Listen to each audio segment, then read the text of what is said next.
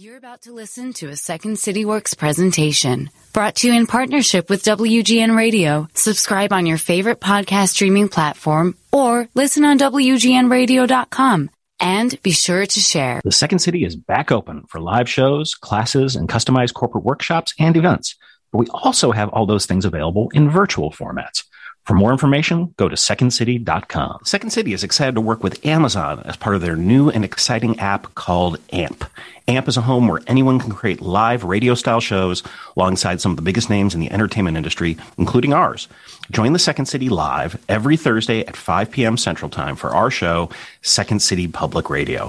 SCPR is an interactive weekly lampoon of all things public radio. Each week, our host and an ever-expanding panel of Second City characters open up the lines to listeners from around the U.S. to ask questions and offer us opinions on a slew of wide-reaching subjects. Download the app, and don't forget to tune in, AMP, Thursdays at 5 p.m. Central Time. So today I talked to Mauro Porcini, who is PepsiCo's first ever Chief Design Officer. Prior to that, he was the first Chief Design Officer at 3M. And he's got a new book. It's called The Human Side of Innovation, The Power of People in Love with People. Enjoy the pod.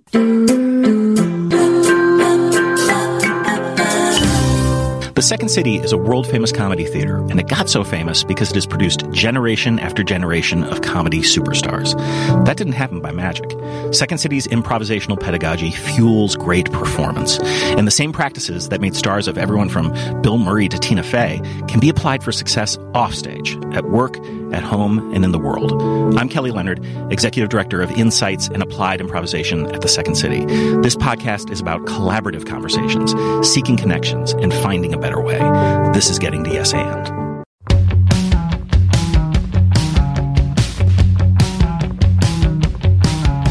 Days can't be counted by the money spent. Today was just another letter left unsaid. Days can't be counted by the time to rent. Tomorrow's just another like the one that comes next. The corner of the highway that leads to the job, at the desk by the boss with the elegant watch. The tick of the clock and the tick of the clock mark the moments till the ticking stops. Mauro Porcini, welcome to the show. Thanks for having me. It's a pleasure. So the first line in the introduction of your new book is, quote, "Innovation is an act of love, or at least it should be," end quote. And I think some folks would be surprised that you anchor this book on love and loving. So why'd you do that? It's something I realized later in life. I studied design, and then when I was studying design, I realized that design was much more than the meaning we usually give to the word design. It was actually innovation. It was all about understanding people, their needs, their wants, their frustrations, and their dreams, and creating solutions for them. It could be a product, it could be a service, it could be a brand, it could be an experience. But at the end of the day, that's what designers and innovators do. You create something meaningful for people when they need or desire that thing. Then if you take it to the next level, if you really understand the meaning of something like this, in the act of creating that solution, if you do it right, if you do it in a sincere and authentic way, essentially, by definition, you care the people you're serving. You're driven by that idea of love, of deeply caring for the people that you design for, because you really want to make sure that you can offer them the best possible solution, the best possible product, the best possible brand. And that's what drives you. To make money, then, is a secondary priority. But the first thing that moves you is to create something extraordinary for them. This is what real innovators do. They are driven first by the idea of creating something unbelievable for the world. And then they're like, okay, let's see how I'm going to make money with it. There is a different approach, obviously. You can start with, I want to be rich. I want to grow my company. I want to build a company. I need to figure out how to do it. And there have been cases in history, obviously, of successful people even in doing that. But the truth is that today, in a world where the barriers to entry of many companies and brands established out there in the world, in different kind of industries, those barriers to entries are crumbling down under the winds of globalization, new technologies, e-commerce, social media.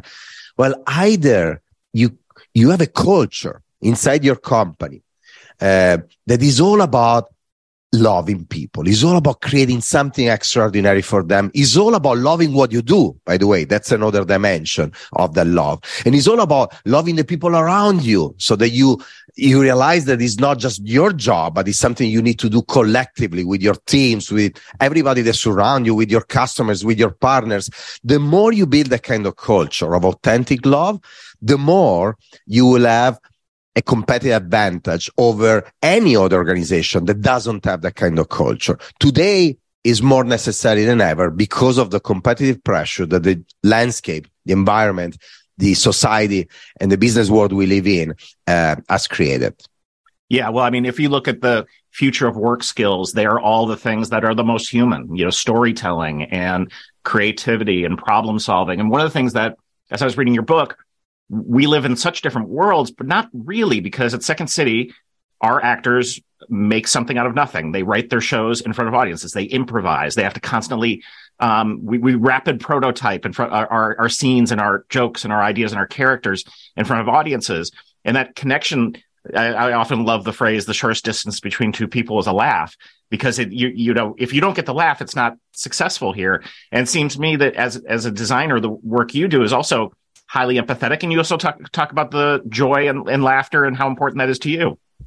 Well, I think there are so many common points between acting and designing. If I think about my past, my childhood, I had two big passions. This is what I wanted to be when I was growing up. One was writing, to be an author, and the other passion was art. I was good at drawing and painting, and I wanted to be an artist. I ended up becoming a designer, mostly for practical reasons. I needed to do a university that will give me the possibility to find a very concrete job very quickly, because I didn't have the means. My family didn't have the means to support me financially if that didn't happen. And so that's why I decided to do design. And then when I started, I realized that actually it was a dream job, something that I always loved to do, but I didn't know there was a university that will teach you that, and there you could have a career, you could have a job in that kind of field. And then while I was studying design, and then when I started to work in the world of design, I found a way to write about what I was doing. So to somehow, again, exercise the passion that I was having of writing. And then I found myself very early on stage, speaking about what I was doing and somehow performing on the stage. When I go on stage, I use my body, I use my facial expressions. I try to captivate the audience, to engage the audience with much more than my content. I use any kind of visual code that I can, starting with my own body, to engage with them. So I took a very large detour to then make the point I wanted to make. Essentially, what I realized later in life, that what I really loved since I was a child was to touch the heart of people. And you have different ways to do it. It could be through a piece of art. It could be through something that you write, is a book, is an article. It could be through a performance on stage. That in my case is the performance of a speaker, but in your case is the performance of an actor.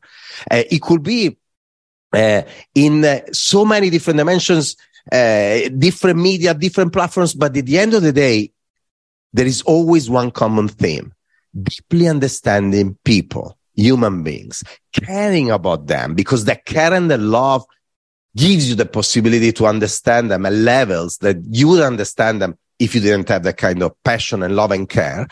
And then storytell something, create something that tells that kind of story. And then again, it could be a performance at Second City, it could be a product, it could be a book, it could be anything. We all do the same thing. We want to touch the life of people and create some form of value in their life. It could be a laugh in a moment. It could be convenience. It could be safety. It could be anything. but we're all here to create value for the life of people in a very authentic way. And we're lucky because while doing that, we also make money. We have a job. They pay for us, they pay us for doing that. This is literally the topic of conversation of therapy last night. I was talking to my therapist about the joy of delighting other people, and then when you delight someone else, it always comes back. It always comes back. It's always this sort of echo. And there are two products that you created that have caused delight in my life. And the first was actually when you joined PepsiCo. They were attempting to refine a new and innovative soda fountain, and I think that's an amazing story. And that's something that I literally have used that, and my kids have, and they love it. But talk about what you walked in and what it was then, and then what you needed to do to, make it, delightful. Even before I officially joined the company, Indra Nooyi, the CEO back then, and Brad Jackman, the president of Global Beverage, asked me to meet with the teams working on this super secret special project. It was the design of this fountain. And back then, what was driving that team was essentially what competition was doing, what technology was giving you the possibility to do. And so they were trying to do something that was great using technology that was perceived as to be the technology you needed to use to be innovative in that industry in the moment, and again, competing with a specific other entity on that specific field. When I joined the company, on one side, I realized that I was bringing to the table my knowledge, my know-how, my skills as a designer, but in the meantime, I had no clue of this industry. I never worked in my life in food and beverage. I was interacting with top executives in R&D, in marketing, that knew so much more than me in their field. But once again, so on one side, I wanted to be humble. I needed to be humble. It was not just, because it's something nice to do. It was also a way to protect myself, because there were for sure things that I didn't understand and I didn't know. But on the other side, I knew what was necessary to do in innovation in general, in design-driven innovation in general. So while we were working on what the company was expecting me to do, what the team was expecting me to do on the styling and the form and function of the machine that we're developing, behind the scenes, in secret, I started to challenge completely the assumptions of the project. I asked the team if there was any insights on what really the people who were serving wanted, the customers being the food service channel, the restaurants operators and all these people, and then all the way to the end users, the people using the machines. And I started to put together a series of insights, ideas, through some of the information they gave me, but mostly by talking directly to people. And I started to talk with a series of R&D leaders and technologists and people that will give us some direction on what technology could do beyond what they were considering back then. And so, long story short, we came up with an idea of redesigning completely the machine, and actually not doing just one machine, but we needed an entire portfolio of machines to serve all the different people that we were targeting. We came up with the idea of using existing technologies, modifying the valves and modifying few things to reduce the cost and give to people actually what they wanted without increasing cost and without using technologies that were not necessary for the specific goal. And then using the money we were saving there, investing them in something that was more relevant for the people we were serving, like bigger screens and a better interaction with the user interface and so on and so forth.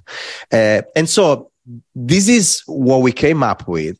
And then at the point, the problem was, well, how do I present this to a team that's been working on for years, in that direction? And so we were having all these reviews every month, actually weekly reviews with the CEO Indra Nooyi and a committee of top executives of the company. So that day, here we go reviewing all the different ideas on the traditional concept. And then at the very end of the meeting, I take from my bag in a very, very naturally, like if nothing was happening, this rendering of a line of products using a completely different kind of approach.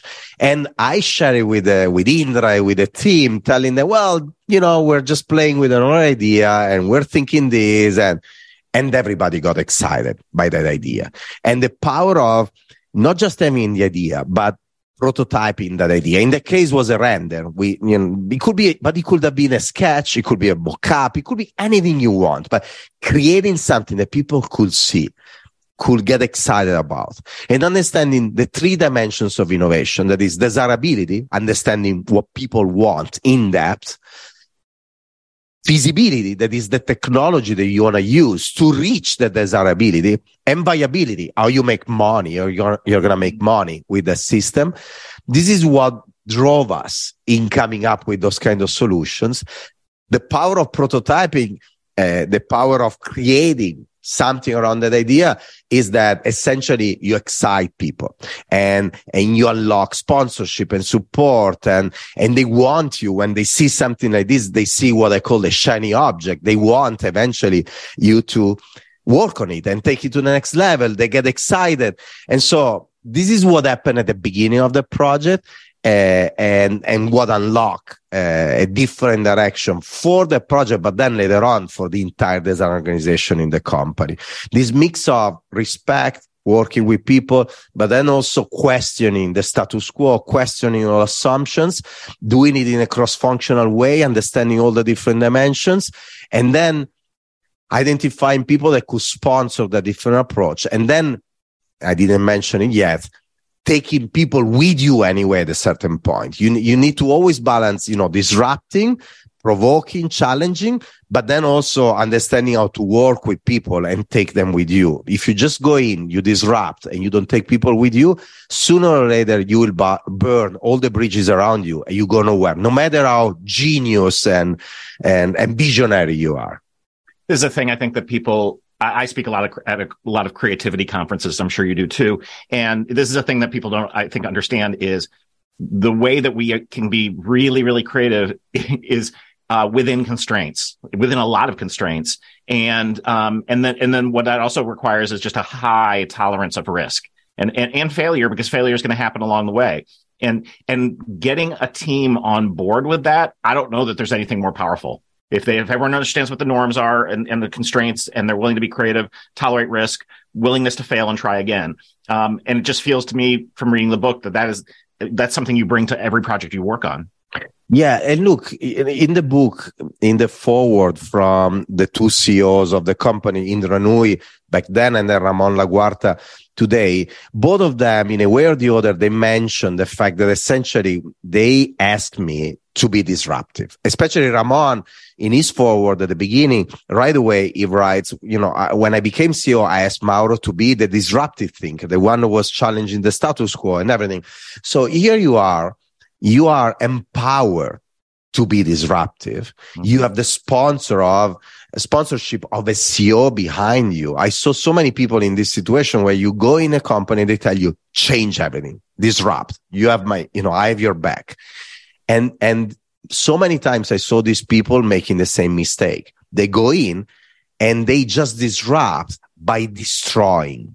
Yeah. And you don't, and there is a difference between disrupting and destroying. Mm-hmm. We need to learn to disrupt, but bringing people with us.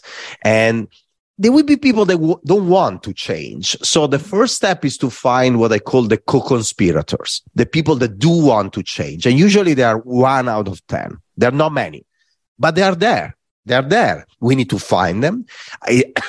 In PepsiCo, what we did at the very beginning, we map the co-conspirators, so the people in the organization that could partner with us in changing the game, mm-hmm. with what we were calling the low-hanging fruits projects. Those projects where I could show value very quickly, because speed is very important. To show some form of incremental value quickly, mm-hmm. give you more credibility right away. It gives you also more peace of mind. It gives you the possibility to keep working on the long term, on the real value for the company. So we map, the people, the right people assigned to the right projects, and we started to work with them. And the Spire Fontaine, the machine that you just mentioned, was one of those projects.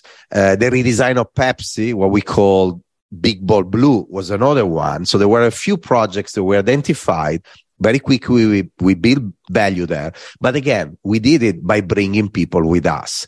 As an example, on that specific project, these companies always have global organizations and local teams. So there is the local US team, the local Europe team, and so on and so forth. And often, there is a tension between the two teams. You have very senior marketing executives. They have their own agendas. They have their own scorecards. They need to deliver value for the businesses. So often there is, there is tension between the different agendas. By the way, a tension that is designed on purpose by the organization. But when I came in and we designed Big Ball Blue, the new identity of Pepsi, I forced a collaboration between the US team and the global team that was not that spontaneous, was not that natural.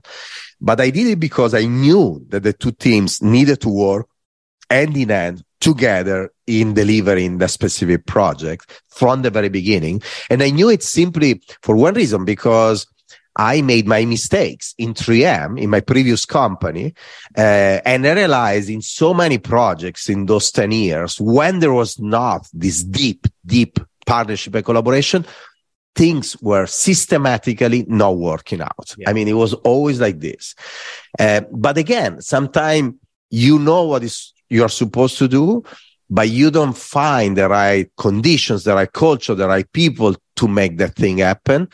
And you need to figure out how to find the right co-conspirators, the right partners to prove that actually that approach work. And when you have one proof point and then a second one and a third one, the more proof points, the more people will want to join you, the more proof points you will build. And when you arrive to a critical scale of proof points, then your life will be much easier. The company will realize that actually this is not just, the trend of a moment. It's not a fad. It's something there to last, can really create value for the company, and you will move to a second phase that is the scale up of this new culture within the organization, with a set of new challenges that you need to face in that phase. At the end of the book, you write, quote, "Is it possible to educate someone to become a unicorn?" Which is the sort of what we were talking about before. Can you train a unicorn? My reply is always the same: yes and no, end quote. And it's interesting. My wife, Anne, is a tenured professor of comedy. She runs a BA in comedy writing performance here in Chicago. And she's got a new book that she's just about to send in to the publisher. And it's called Funnier. And it's based on when dads will come to an open house and they'll say to her, "Are you going to make my son or daughter funny?" And she goes, "I can't make them funny. I can make them funnier." So the baseline might be, that they're not going to end up being Tina Fey or Amy Poehler, but maybe they're going to be more fun at a party. And I think maybe that's where you're going with the unicorn thing, right? Well, yes. And I think it's a positive message for the world.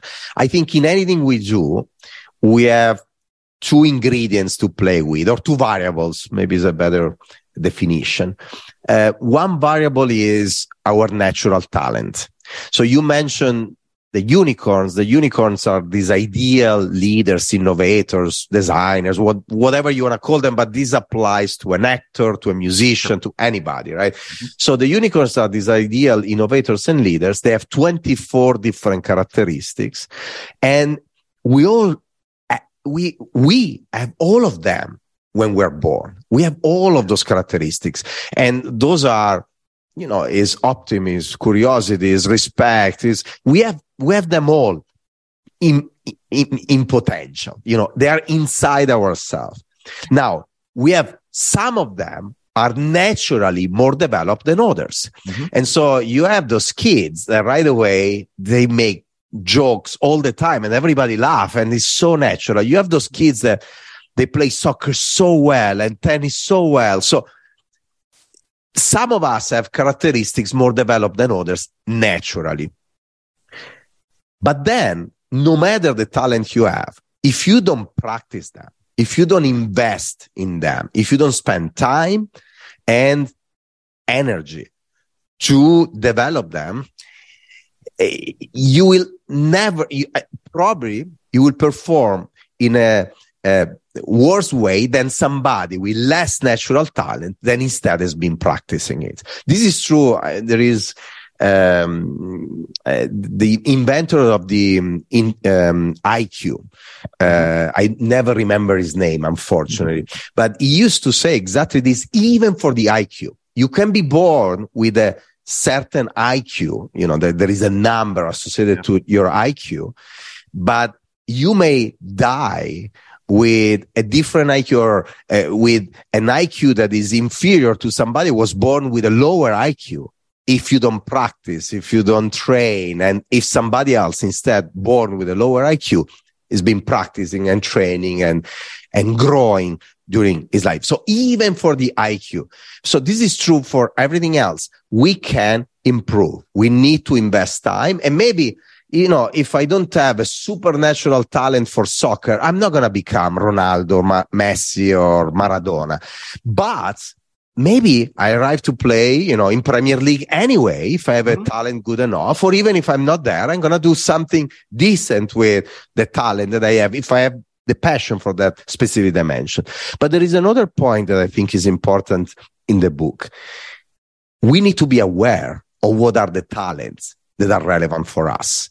And often we're not, because nobody ever told us about those talents. So let's say, you know, in the specific case of the book, looking back at my journey, I realized that one of the reasons why I am where I am today, and by the way, it's not just the position that I have, but it's also the fact that I'm happy in my job and in life. So that's really, you know, my achievement, being happy.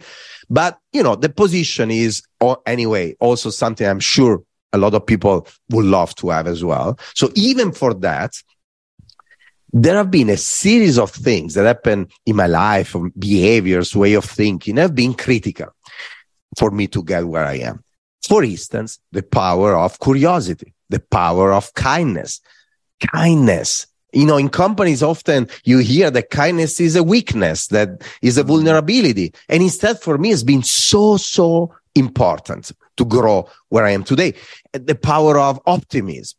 And so what I'm trying to say is, if nobody tells a kid optimism is important, curiosity is important, kindness is important, respect is important, diversity is important, a variety of different things are important, there is a lower probability that this kid will practice those qualities, because he or she is going to be completely unaware of the importance of those qualities.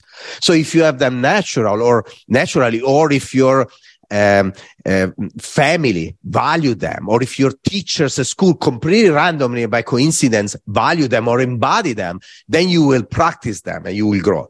But if, for bad luck, you're surrounded by people that are exactly the opposite, you may actually even, you know, eventually you have some of them inside, but you may take them down because you think that they're not good.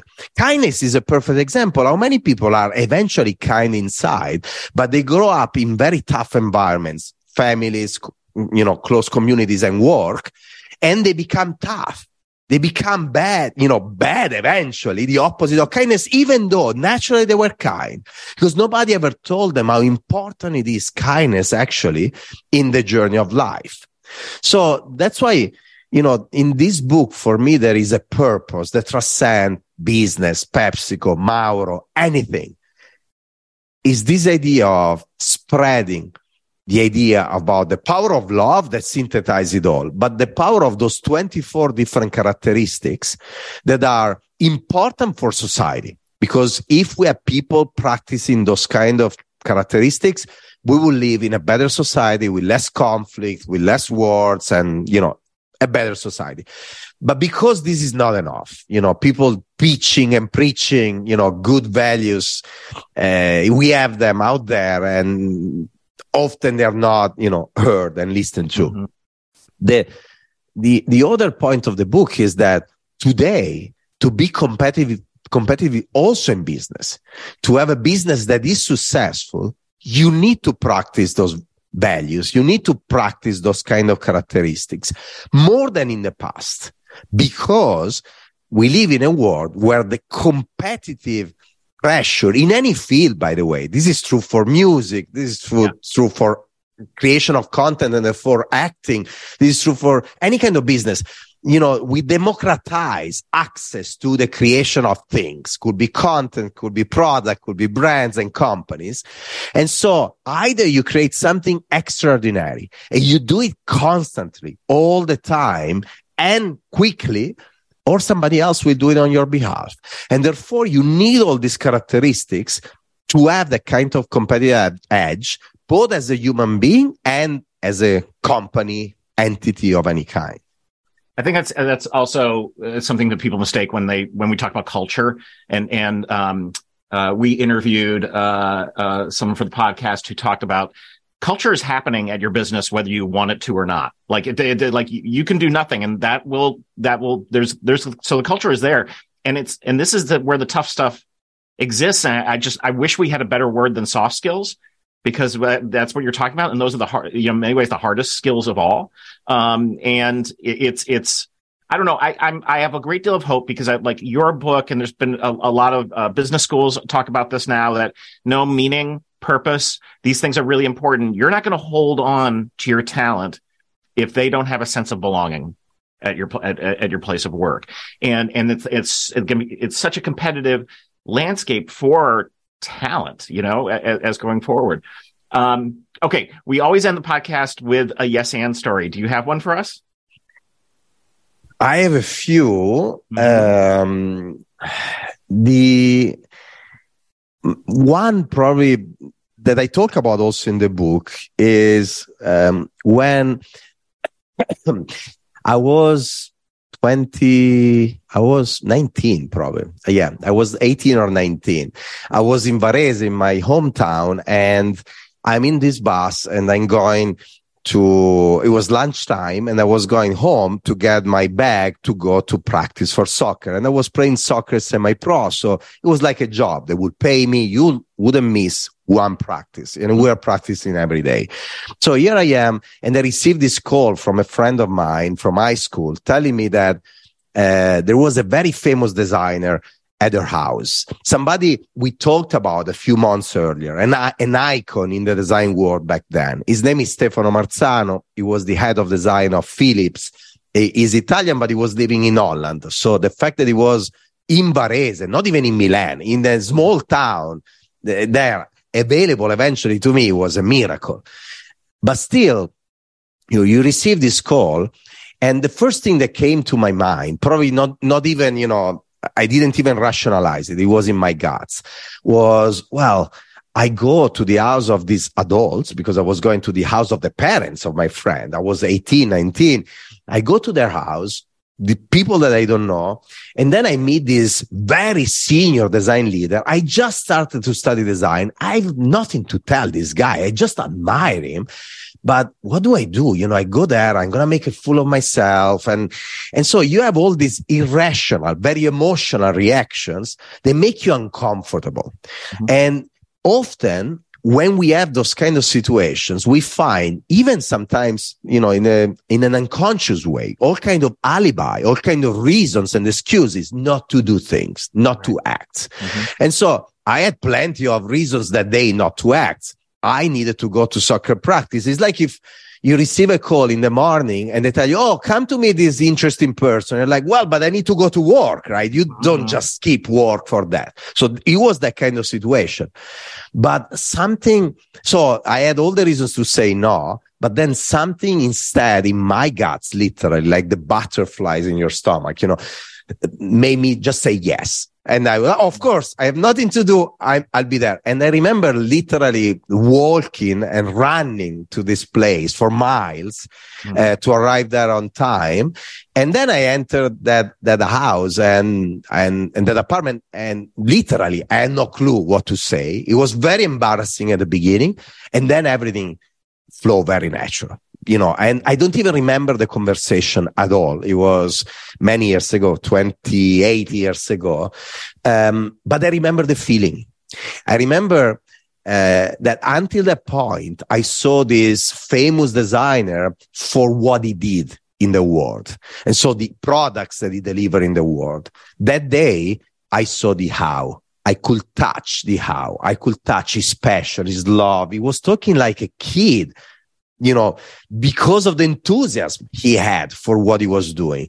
And enthusiasm very similar to the one of my parents for what they do, when they paint and when they write.